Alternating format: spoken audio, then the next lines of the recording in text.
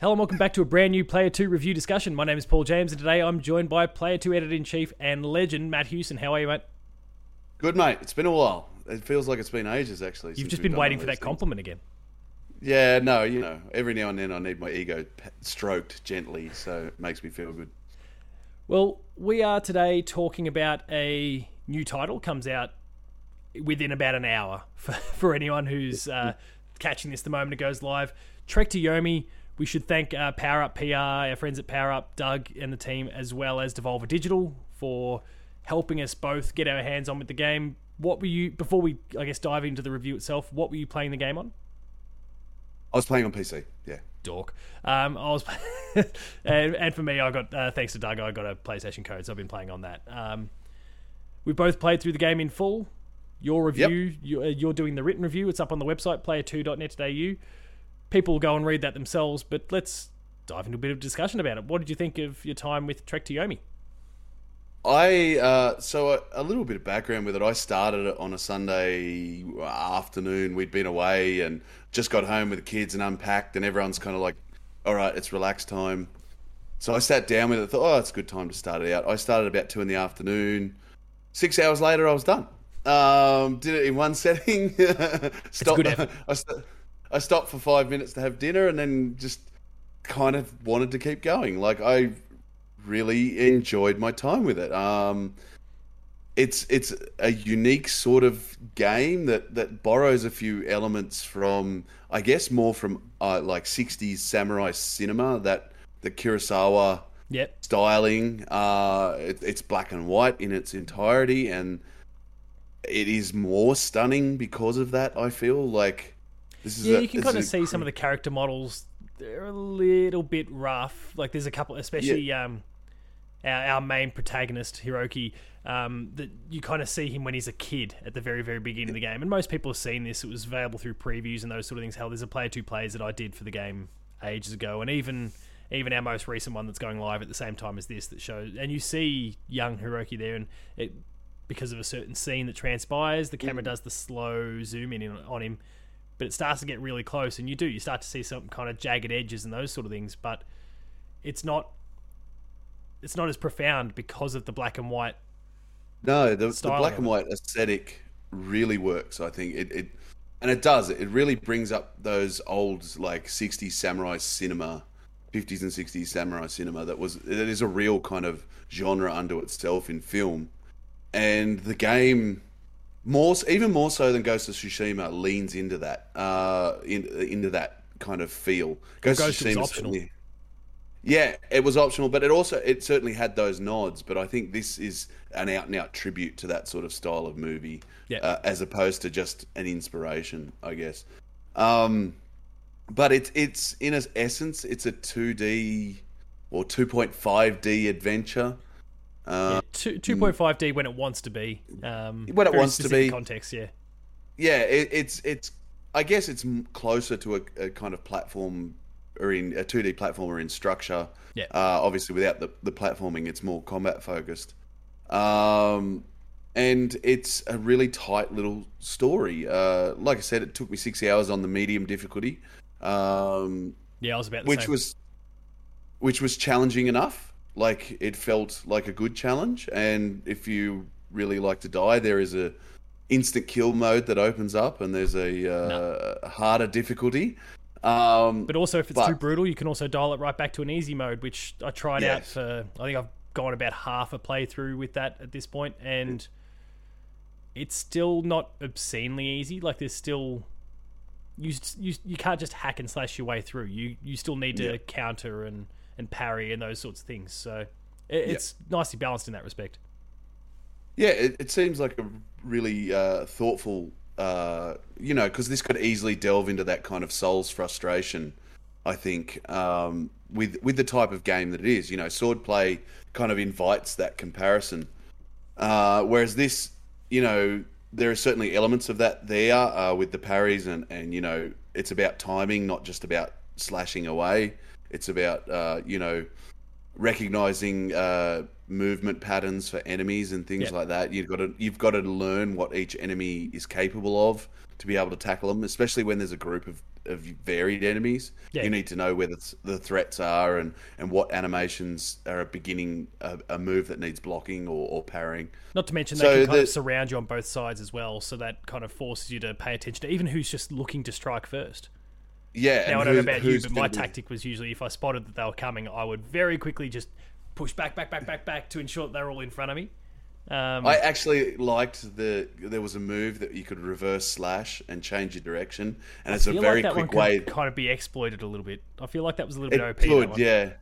It was very easy way to whittle numbers down. I thought, but I think that's where my problems start to come into it. There is a lot of different moves. There's a lot of different techniques that you can use, and almost all of them are unnecessary. Yeah.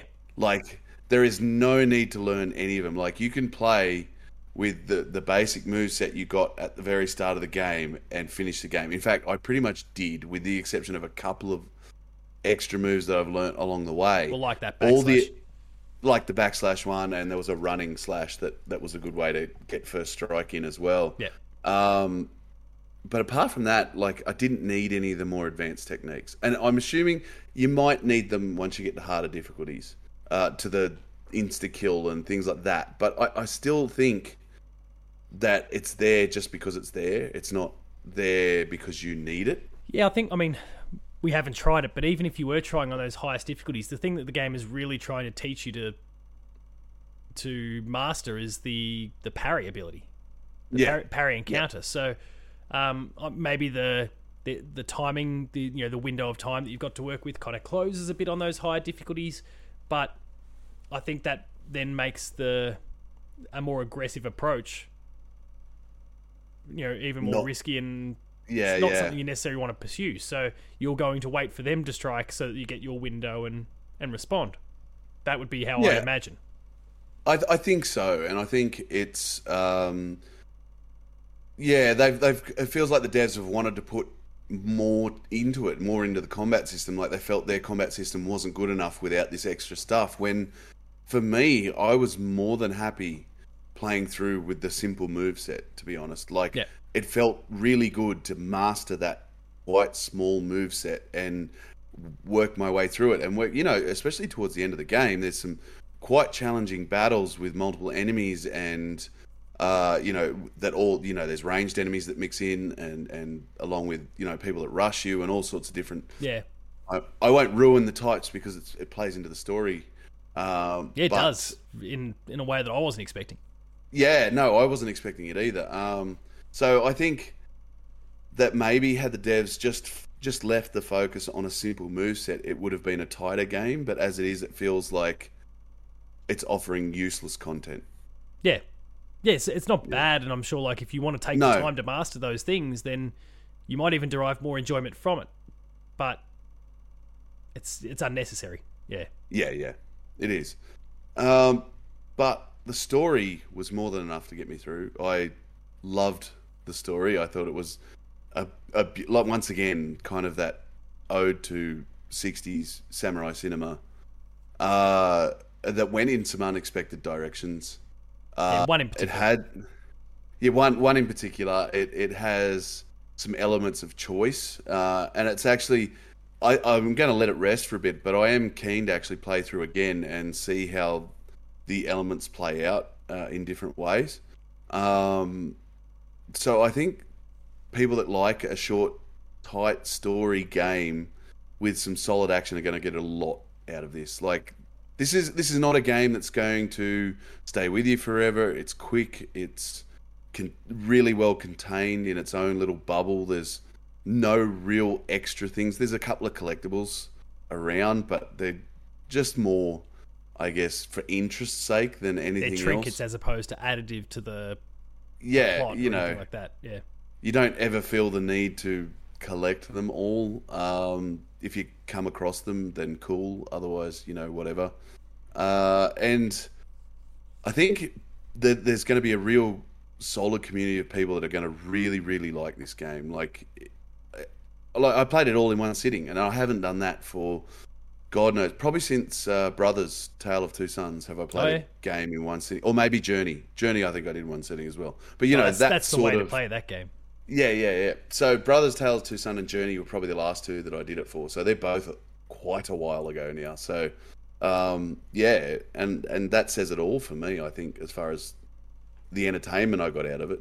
Yeah, certainly. I mean, and again, without wading into spoilers, like there's obviously one significant twist that we've both highlighted, and then there's a degree of choice as to how you kind of act towards the back end of the game there that, to your point, like does set up this fascinating, well, what happens if I made this choice instead, or what happens if I did this? And I do kind of want to investigate that, and those seeds were sown when, after I finished it, I, in typical Paul fashion, looked at the trophies and saw that it highlighted like that they really emphasized completing the game this way, completing the game that way. I'm like, oh, okay, so this is not just this is, sorry arbitrary to Mass Effect fans, but it's not red, green, and blue. It's like there's actually different shades to this, and there's an actual kind of proper plot, change of plot. Hell, you can even, again, without spoilers, but the main boss, you can even actually defeat them earlier on in the game, and that's something that potentially shifts how the story plays out for all I know, or maybe it's just a gimmicky trophy thing, I don't know. But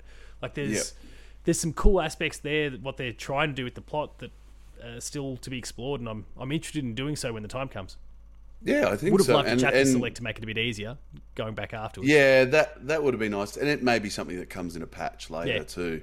I think even a new game plus option would be cool to just start from the start of the game with everything unlocked, so that way you get an opportunity to play with those more advanced combat techniques earlier on in a kind of safer setting.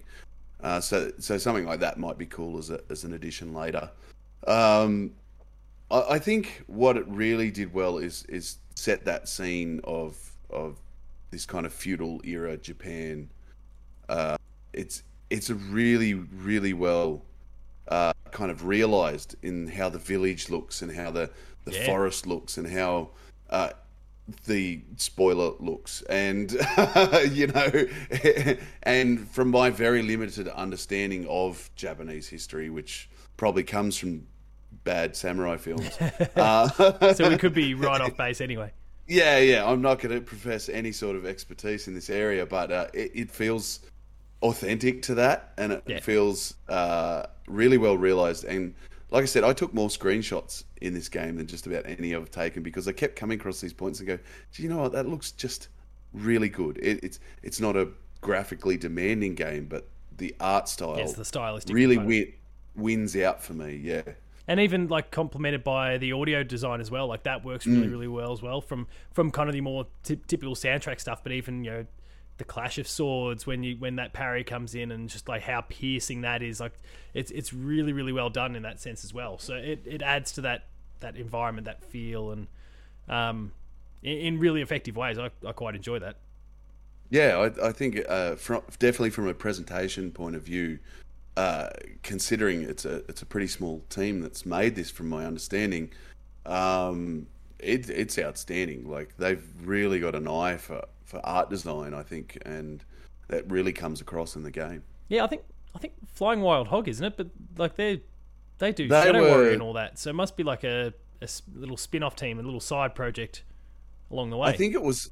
They helped get it out the door. I don't think they were the primary developer. Yeah, so they were kind of the ring in to, I think, provide final polish and perhaps music and things like that. So yeah, right. Okay, that clarifies that a little bit. I mean, there's a lot that's really, really great about the game and stuff that there's enough there that I then want to go back and explore.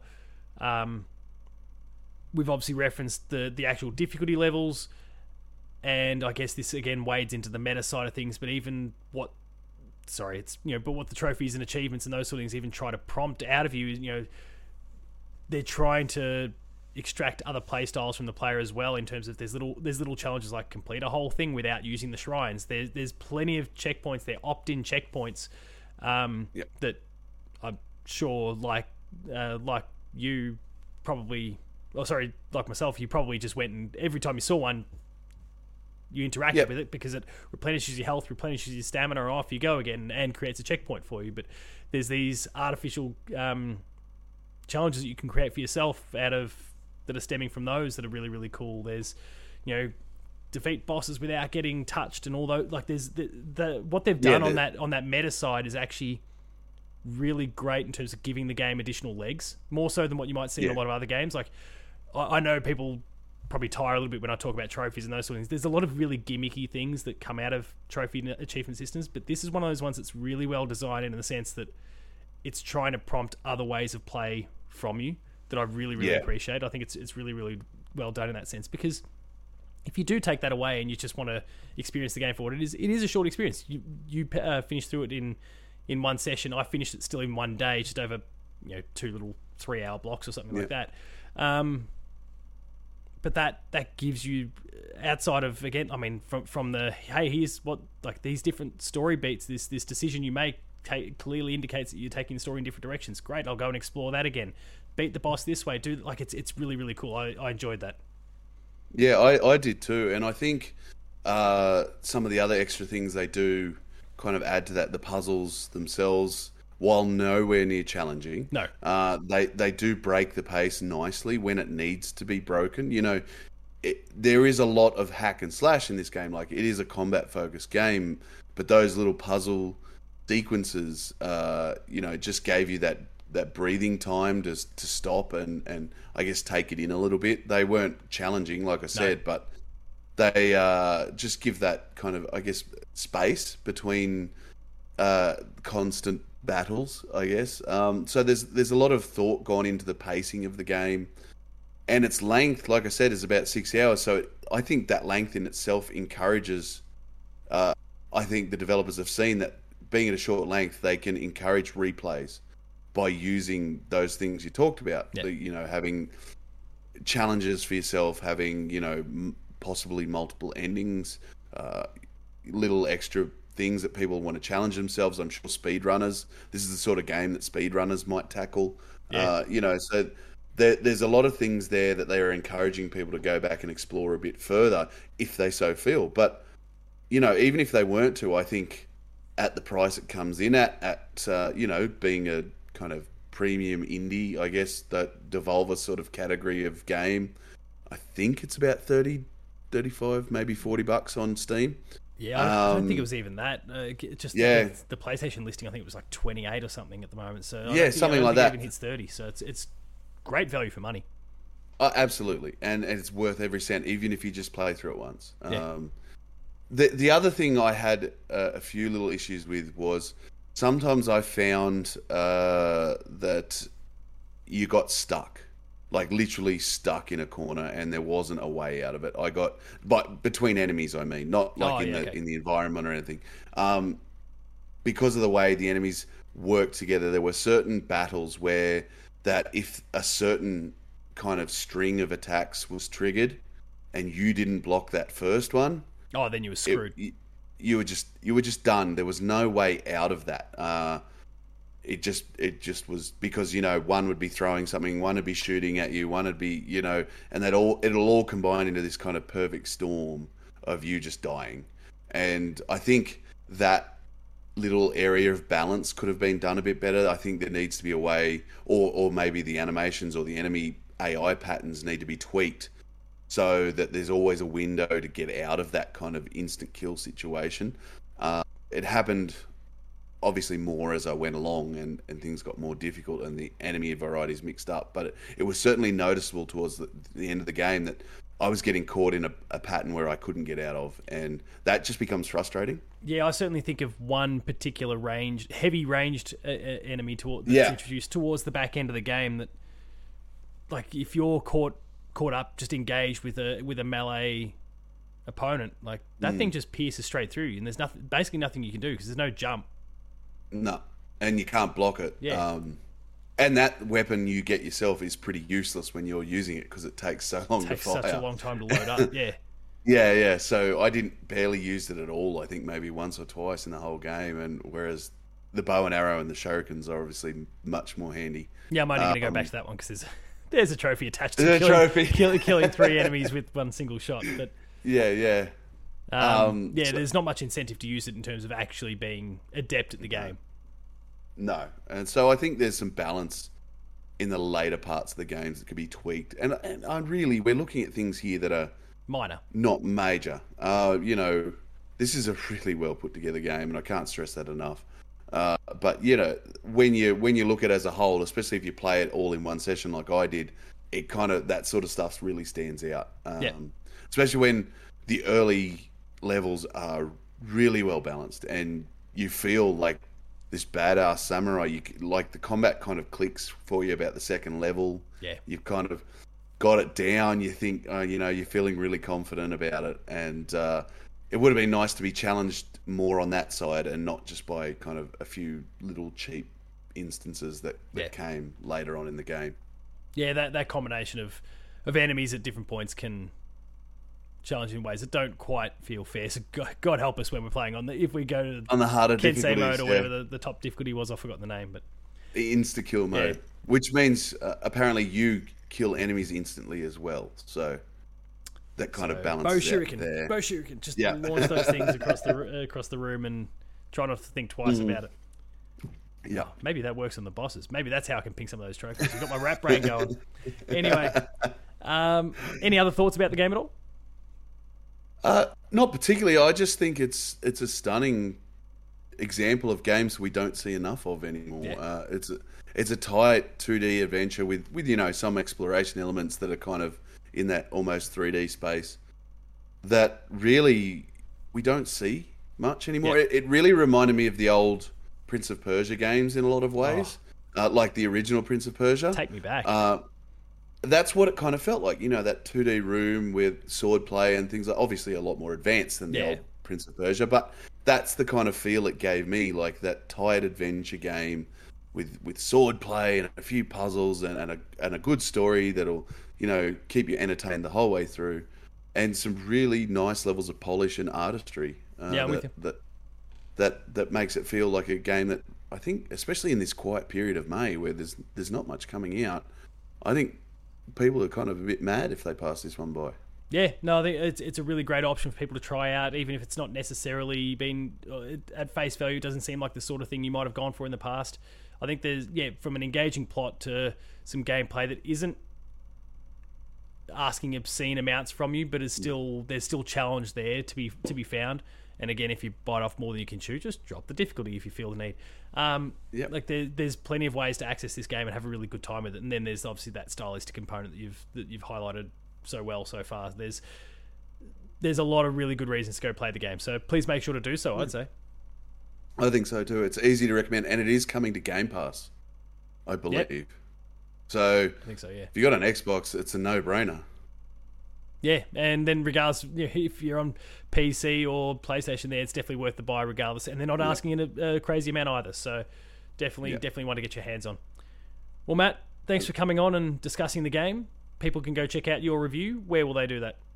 Player2.net.au, of course. Go over there, check all out our crazy stuff. It's a little bit quiet on reviews at the moment, but we've got other things going up. I've revived the As Days Gone By feature. I've got a couple of those planned. So it's a feature series dedicated to the classic Days Gone.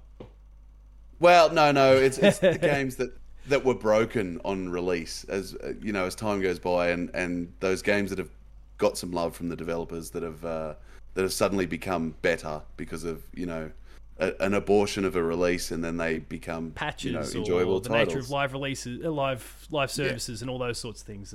It's a pretty cool feature. Go check that out. I guess I'll plug my most recent design doc that's gone live as well. And then there is plenty of cool stuff to come, regardless of the fact that the review season has kind of gone a little bit quiet at the moment. There's not as much on the go, but there's still some cool games out there to try out and dive into your backlogs as well. Matt, where can we find you on Twitter? Huso81, or of course Player2AU. Paul James Games from me. Make sure to visit the website. Make sure to, if you're on YouTube, make sure to subscribe to the channel. If you're on the Patch podcast feed, throw out a 5-star review.